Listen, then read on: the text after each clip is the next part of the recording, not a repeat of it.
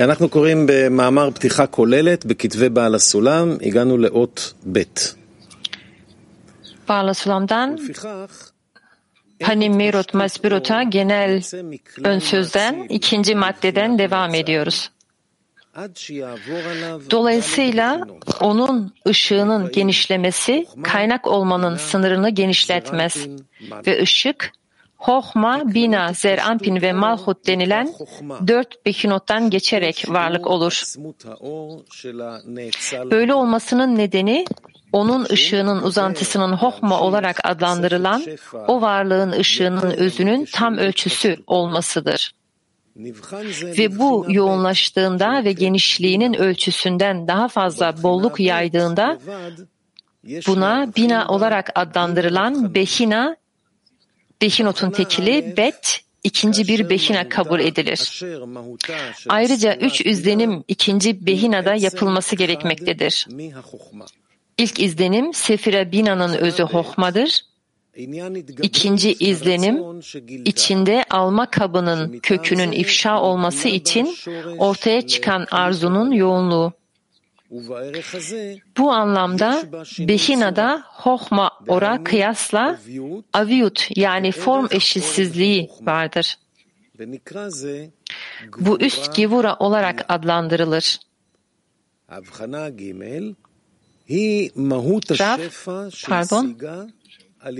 Üçüncü izlenim, bu onun kendi arzusunun uyanması vasıtasıyla edindiği bolluğun özüdür. Işığa tamamen kaynaktan uzanan ve Or Hohma'dan daha aşağı olan kendi adı Or Hasadim verilir. Or Hasadim, varlıkların yoğunluğu ile bağlantılıdır. Daha önce de bahsedildiği gibi daha bayağı yapılmış bir ışık olan Gevura Or Hasadim'in kökü oldu. Bu 3 izlenim birlikte Bina olarak adlandırılırlar. Ve ikincisi Hohma'nın Behinası olarak. Böylece 2 Behinot, Hohma ve Bina açıklığa kavuşturulmuş oldu. Ve Keter en softur, varlıkların köküdür. Rav, dostlar burada soru var mı buraya kadar? Tekrar mı okuyalım? Belki bu binayı açıklarsınız bize. Rav, okuyalım tamam ve ben açıklamaya çalışırım.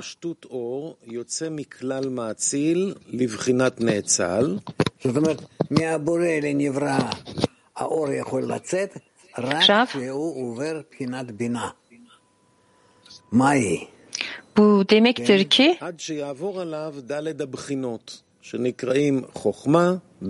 çevrilmedi. Keter ze המאציל ומלכות זה הנאצל. והאור צריך לעבור כל הבחינות האלו. Yani onun ışığının genişlemesi kaynak olmanın sınırını genişletmez diyor. Yani diyor ki bu kaynaktan ışık binaya gelene kadar genişler.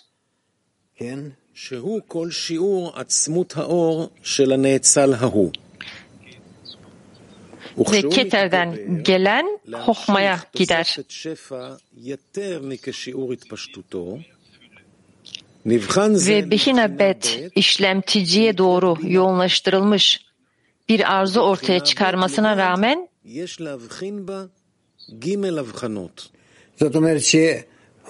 baştan okunuldu. Rav,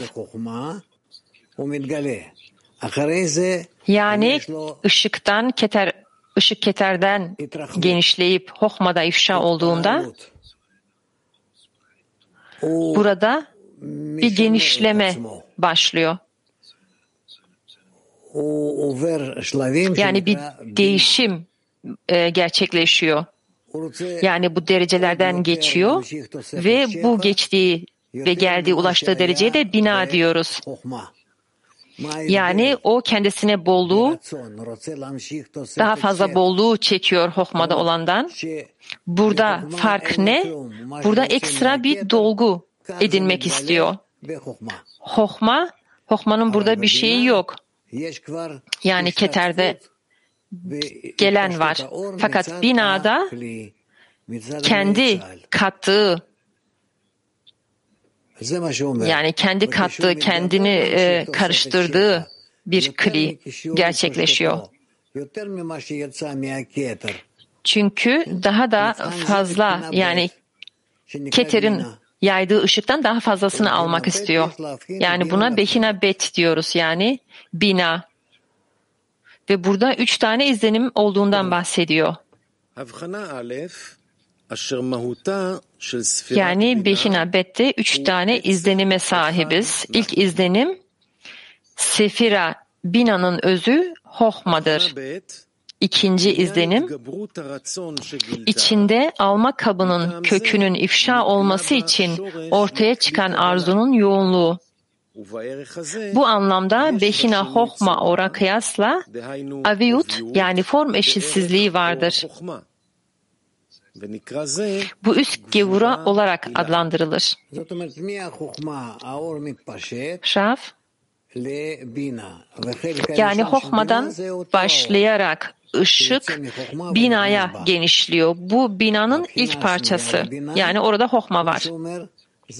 Ve ikinci derecede binada olan, burada yazdığı gibi, artık daha da büyümüş bir arzu. Işık için, yani bu Behina Alef'te olan ışığa yönelik. Yani binada daha büyük bir arzu var. Ve buna da biz Behina Bet diyoruz. İkinci izlenim. Devam ediyoruz okumaya. Üçüncü izlenim. Bu Rav,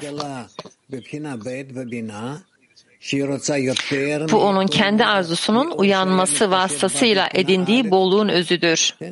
Yani bu binanın içinde ifşa olan arzu, daha da ışık almak isteyen, bu Behina Alef, bu ışığı kendisine çekiyor ve bunu yoğunlaştırıyor ek olarak.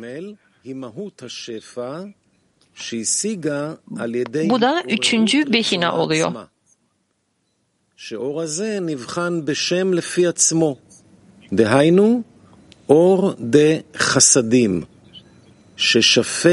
Bu onun kendi arzusunun uyanması vasıtasıyla edindiği bolluğun özüdür. Işığa tamamen kaynaktan uzanan ve o Horkma'dan daha aşağı olan kendi adı Or Hasadim verilir. Or Hasadim, varlıkların yoğunluğuyla bağlantılıdır. Daha önce de bahsedildiği gibi daha bayağı yapılmış bir ışık olan Gevura Or Hasadim'in kökü oldu. Bu üç izlenim birlikte bina olarak adlandırılırlar. Rav, yani burada ek bir arzu var. Yoğunlaştırılmış bir arzu. Bunun böyle olması, bu alma kabını, yani Behina Alef'ten gelen bu alma kabını değişikliğine neden olur, yoğunlaşmasına, ve bunun sonucunda da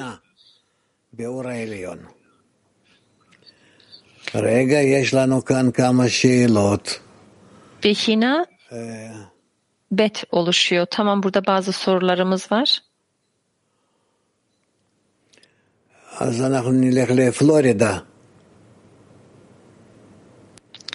Florida'dan bir soru.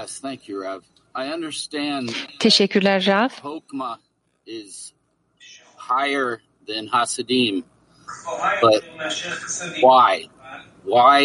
Why is it considered lower than Hokma? למה חסדים נמוך יותר או חוכמה גבוהה יותר מאשר חסדים? זה כלפי הכלי, מפני שהכלי זה רצון לקבל. Soru iyi duyulmadı. Rav, kli alma arzusu, yani Hohma alma arzusu alıyor ve bundan haz elde ediyor. Fakat ihsan etme ışığı da hasadim. O yüzden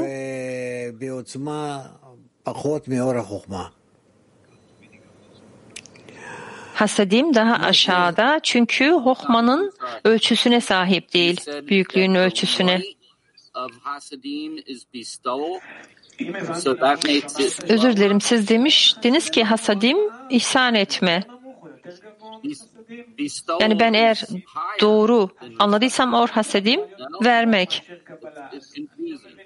Ve bu nasıl hokmadan daha aşağıda oluyor? Aslında ondan daha yüksekte olması gerekmiyor mu? Anlamıyorum bunu.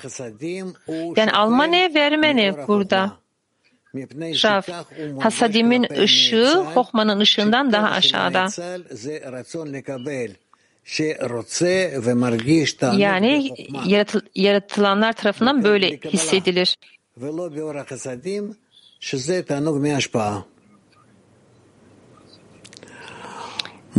Yani alma arzusu hokmada daha çok büyüktür. Hasadimde ihsan etme. Soru şöyle, hokma neden hokma?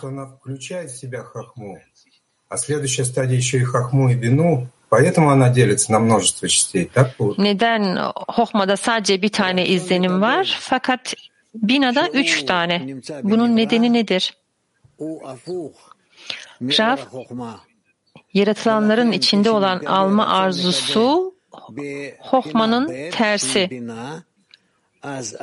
Fakat Behina Bet'te, bina olan Behina Bet'te bu ifşa olmaya başlar.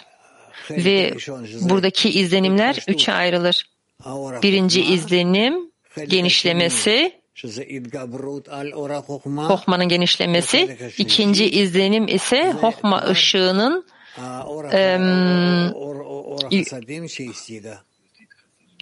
yani form eşitsizliğinin artması. Üçüncüsü de kendi arzusuyla bolluğu çekmesi. Kendi arzusuna uyanmasıyla. Tamam, bunun üzerine konuşacağız. Siz evde bunları birkaç defa okuyun. Yani anlamanız da önemli değil. İlk önce bunları basit bir şekilde bilmeniz gerekiyor. Kiev'den bir soru.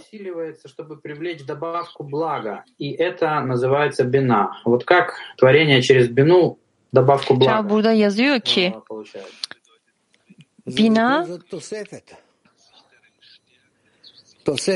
yani ek bir arzu almak için kendisini güçlendirdiğiyle ilgili yazıyor. Rav, önceden ne vardı? Alma arzusu vardı. Bu alma arzusu çalışıyor ihsan etme arzusu için. Yani kendisinden dolayı yapamıyor bunu doğru bir şekilde. Fakat yine de burada bir ekleme yapıyor. Yani bu da keterle bir bağ içinde olmasını sağlıyor ve böylelikle bunu hissediyor. Yani bundan bir yarar sağlıyor.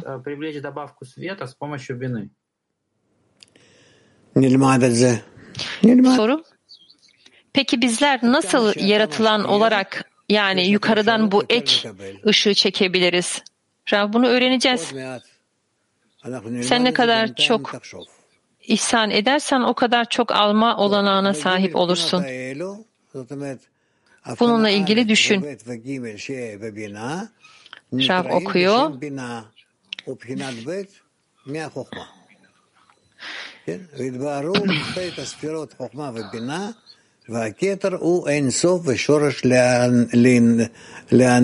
Ne diyor? Böylece bu 3 izlenim birlikte bina olarak adlandırılırlar ve ikincisi Hohma'nın behinası olarak böylece 2 behinot Hohma ve bina açıklığa kavuşturulmuş oldu ve Keter en softur varlıkların kökü.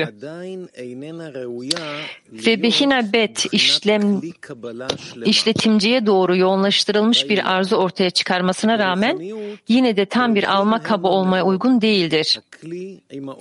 Maneviyatta konu şudur: kli ve ışık birbirlerine çok yakın, esas itibariyle birbirlerine bağlıdırlar.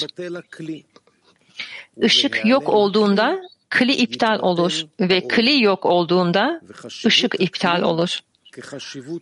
Dolayısıyla klinin önemi ışığın önemi kadardır. Rav, maneviyatta böyledir. Her şey kliye bağlıdır. Yani bu demektir ki kli ne kadar çok kendisini ıslah ederse ışığa doğru gelişim gösterir ve o zaman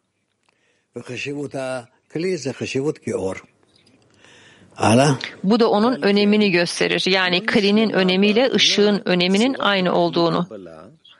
Devam ediyoruz.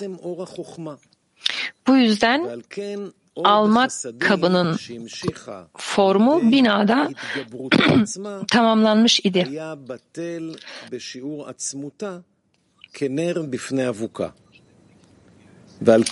Bu yüzden alma kabının formu binada tamamlanmamış idi. Zira binanın özü or hohmadır. Bu nedenle kendi yoğunluğu ile genişlettiği or hasadim, onun özünün karşısında, fenerin karşısındaki bir mum gibi iptal oldu. Dolayısıyla bu or hasadim binanın kendisinden dışa doğru genişledi ve binadan genişlemesinin ölçüsünden daha fazla bolluk sunabilmek için güç topladı. O zaman alma arzusu tamamlandı. Raf, burada olan bu. Burada hasadimle dolduruyor kendisini bina. Sonra hokma ışığını çekiyor. בחינה ג' ובחינה ד' שמהות התפשטות שנתפשט מהבינה. Dolayısıyla ilave için yoğunlaşmadığı sürece alma kabının hala potansiyelde gizli olduğu binadan genişleyen iki izlenimiz daha var. Ve bu zer-anpin olarak adlandırılır. Ve daha fazla bolluk için yoğunlaşması ve o varlıkta tamamlanmış ve artık ışık ve kliden oluşan alma kabı olan Malhut'un klisi denir. Bununla bir kaynak olarak kabul edilmesi durur ve varlık olarak algılanır. Raf,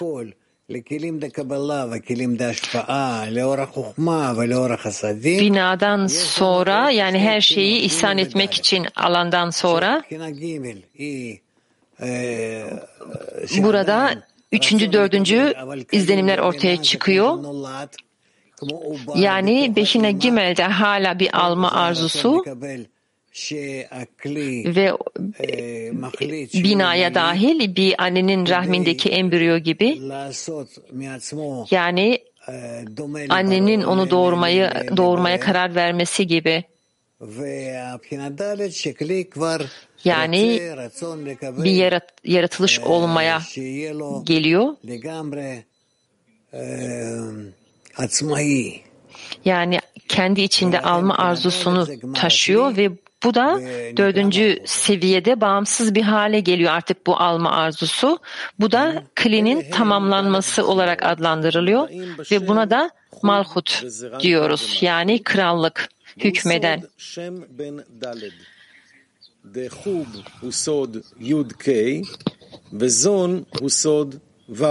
Bunlar Hub, Zerampin ve Malhut olarak bilinen 4 harfli isim olan 4 behinottur. Hub, Yud Hey'dir ve Zon, Vav Hey'dir. Bunlar 10 sefirot olarak kabul edilirler. Çünkü Zerampin Heset, Gevura, Tiferet, Netzah, Hot ve Yasot olan 6 sefirot içerir. Raf, tamam, bu yeterli diye düşünüyorum dostlar için. Evet, bu çok zor bir yazı. Ben hatırlıyorum, bunu okuduğumda nasıl hiçbir şey anlamamıştım. Ve o kadar çok okudum ki böyle nasıl yazıldığını ve öğrenmek için. Yani bu böyle.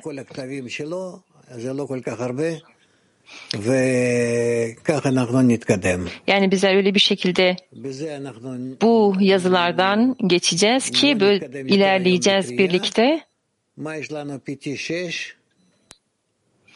Okumayla devam edelim. Yoksa PT6'da ne var? Bakalım. Teşekkürler Rav. Şimdi sizin dediğinizle ilgili ben şunu sormak istiyorum. Bizler yani bu çalışmaya, bu öğrendiklerimize tutumumuz nasıl olmalı? Yani burada meraklı olanlar, bunu öğrenmek isteyenler açısından bizler bu okuduğumuz konuların içeriğine doğru tutumumuz nasıl olmalı? Rav, bizler buna rağmen devam etmemiz gerektiğini düşünüyorum ve yakında bunun değişeceğini. Ve bizler böylelikle ilerleyeceğiz. Bakalım. Yani öyle çok insan öğrenmiyor bu genel ön sözü. Çünkü bu genel bir giriş, bu ön söz öyle yazılmış ki yani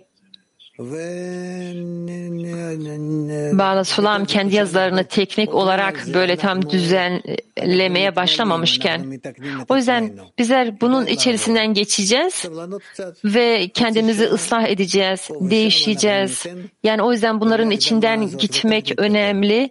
Biraz sabra sahip olun. Bizler bunu okumaya devam edeceğiz ve birlikte ilerleyeceğiz. Başka sorularınız var mı? Gilat'tan bir soru. Rav, neden bu sefrotların isimlerini okuduğumuzda hiçbir şey anlamıyorsak bu bizim onludaki bağımıza nasıl etki gösteriyor? Rav, hayır, bizler bağ kurmak istiyoruz, ilerlemek istiyoruz, Yaradan'ın seviyesine yükselmek istiyoruz, onu hissetmek istiyoruz. Yani bizim bu kendi aramızda yaptığımız her şey, bunlar yani derse gelmemiz, bağ kurma çabalarımız, bunların hepsi bizim üzerimizde etki eder.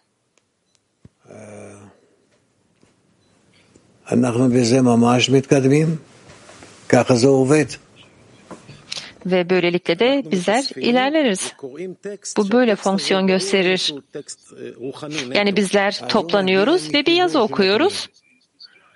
Ve bu yazı da zaten bizim için net değil. Çünkü manevi bir yazı bu. Rav, bu manevi kli ile ilgili. Biz bunu okuduğumuzda bu bize gelir, bizim üzerimizde etki eder ve bağ kurmamıza yardımcı olur. Peki bu nasıl olarak yani onlu içindeki ilişkilerimize mi etki ediyor Rav? Tabii ki.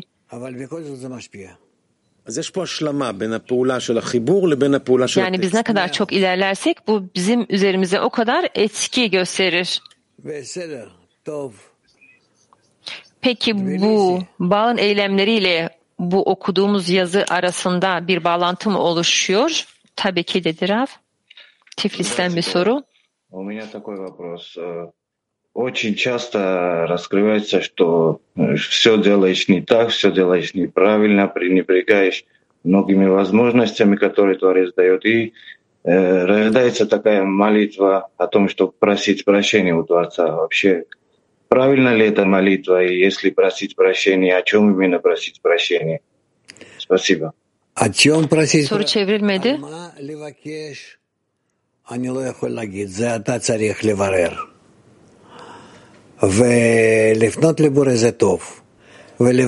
Soru anlaşılmadı. Rav, bunu sen netleştirmelisin ve Yaradan'a dönmelisin, dua etmelisin. Yani ona dön ve yapmak istediğin her şeyi yap, ağlayabilirsin, haykırabilirsin. Yani yapmak istediğin her şeyi yap ve oldukça sıklıkta bunu yapmaya çalış.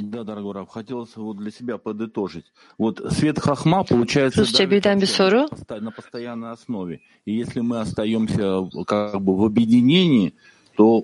Değerli Rav, bu şöyle görünüyor. Yani Or Hochma sürekli bir baskı uyguluyor gibi görünüyor burada. Yani ve böylelikle de tüm bu dereceler mi oluşuyor Rav? Hiçbir zaman burada konstant yani değişken olmayan bir şey yok. Bizler sürekli yeniden devam etmeli, yenilenmeli ve değişmeliyiz. Kiev son soru.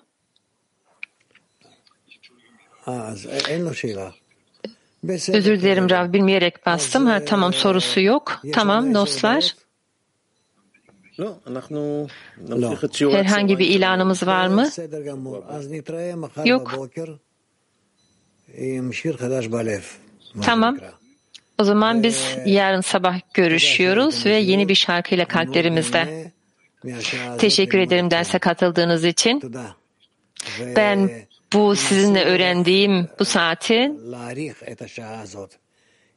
çok seviyorum. Bundan çok memnunum. Lütfen buna değer verin.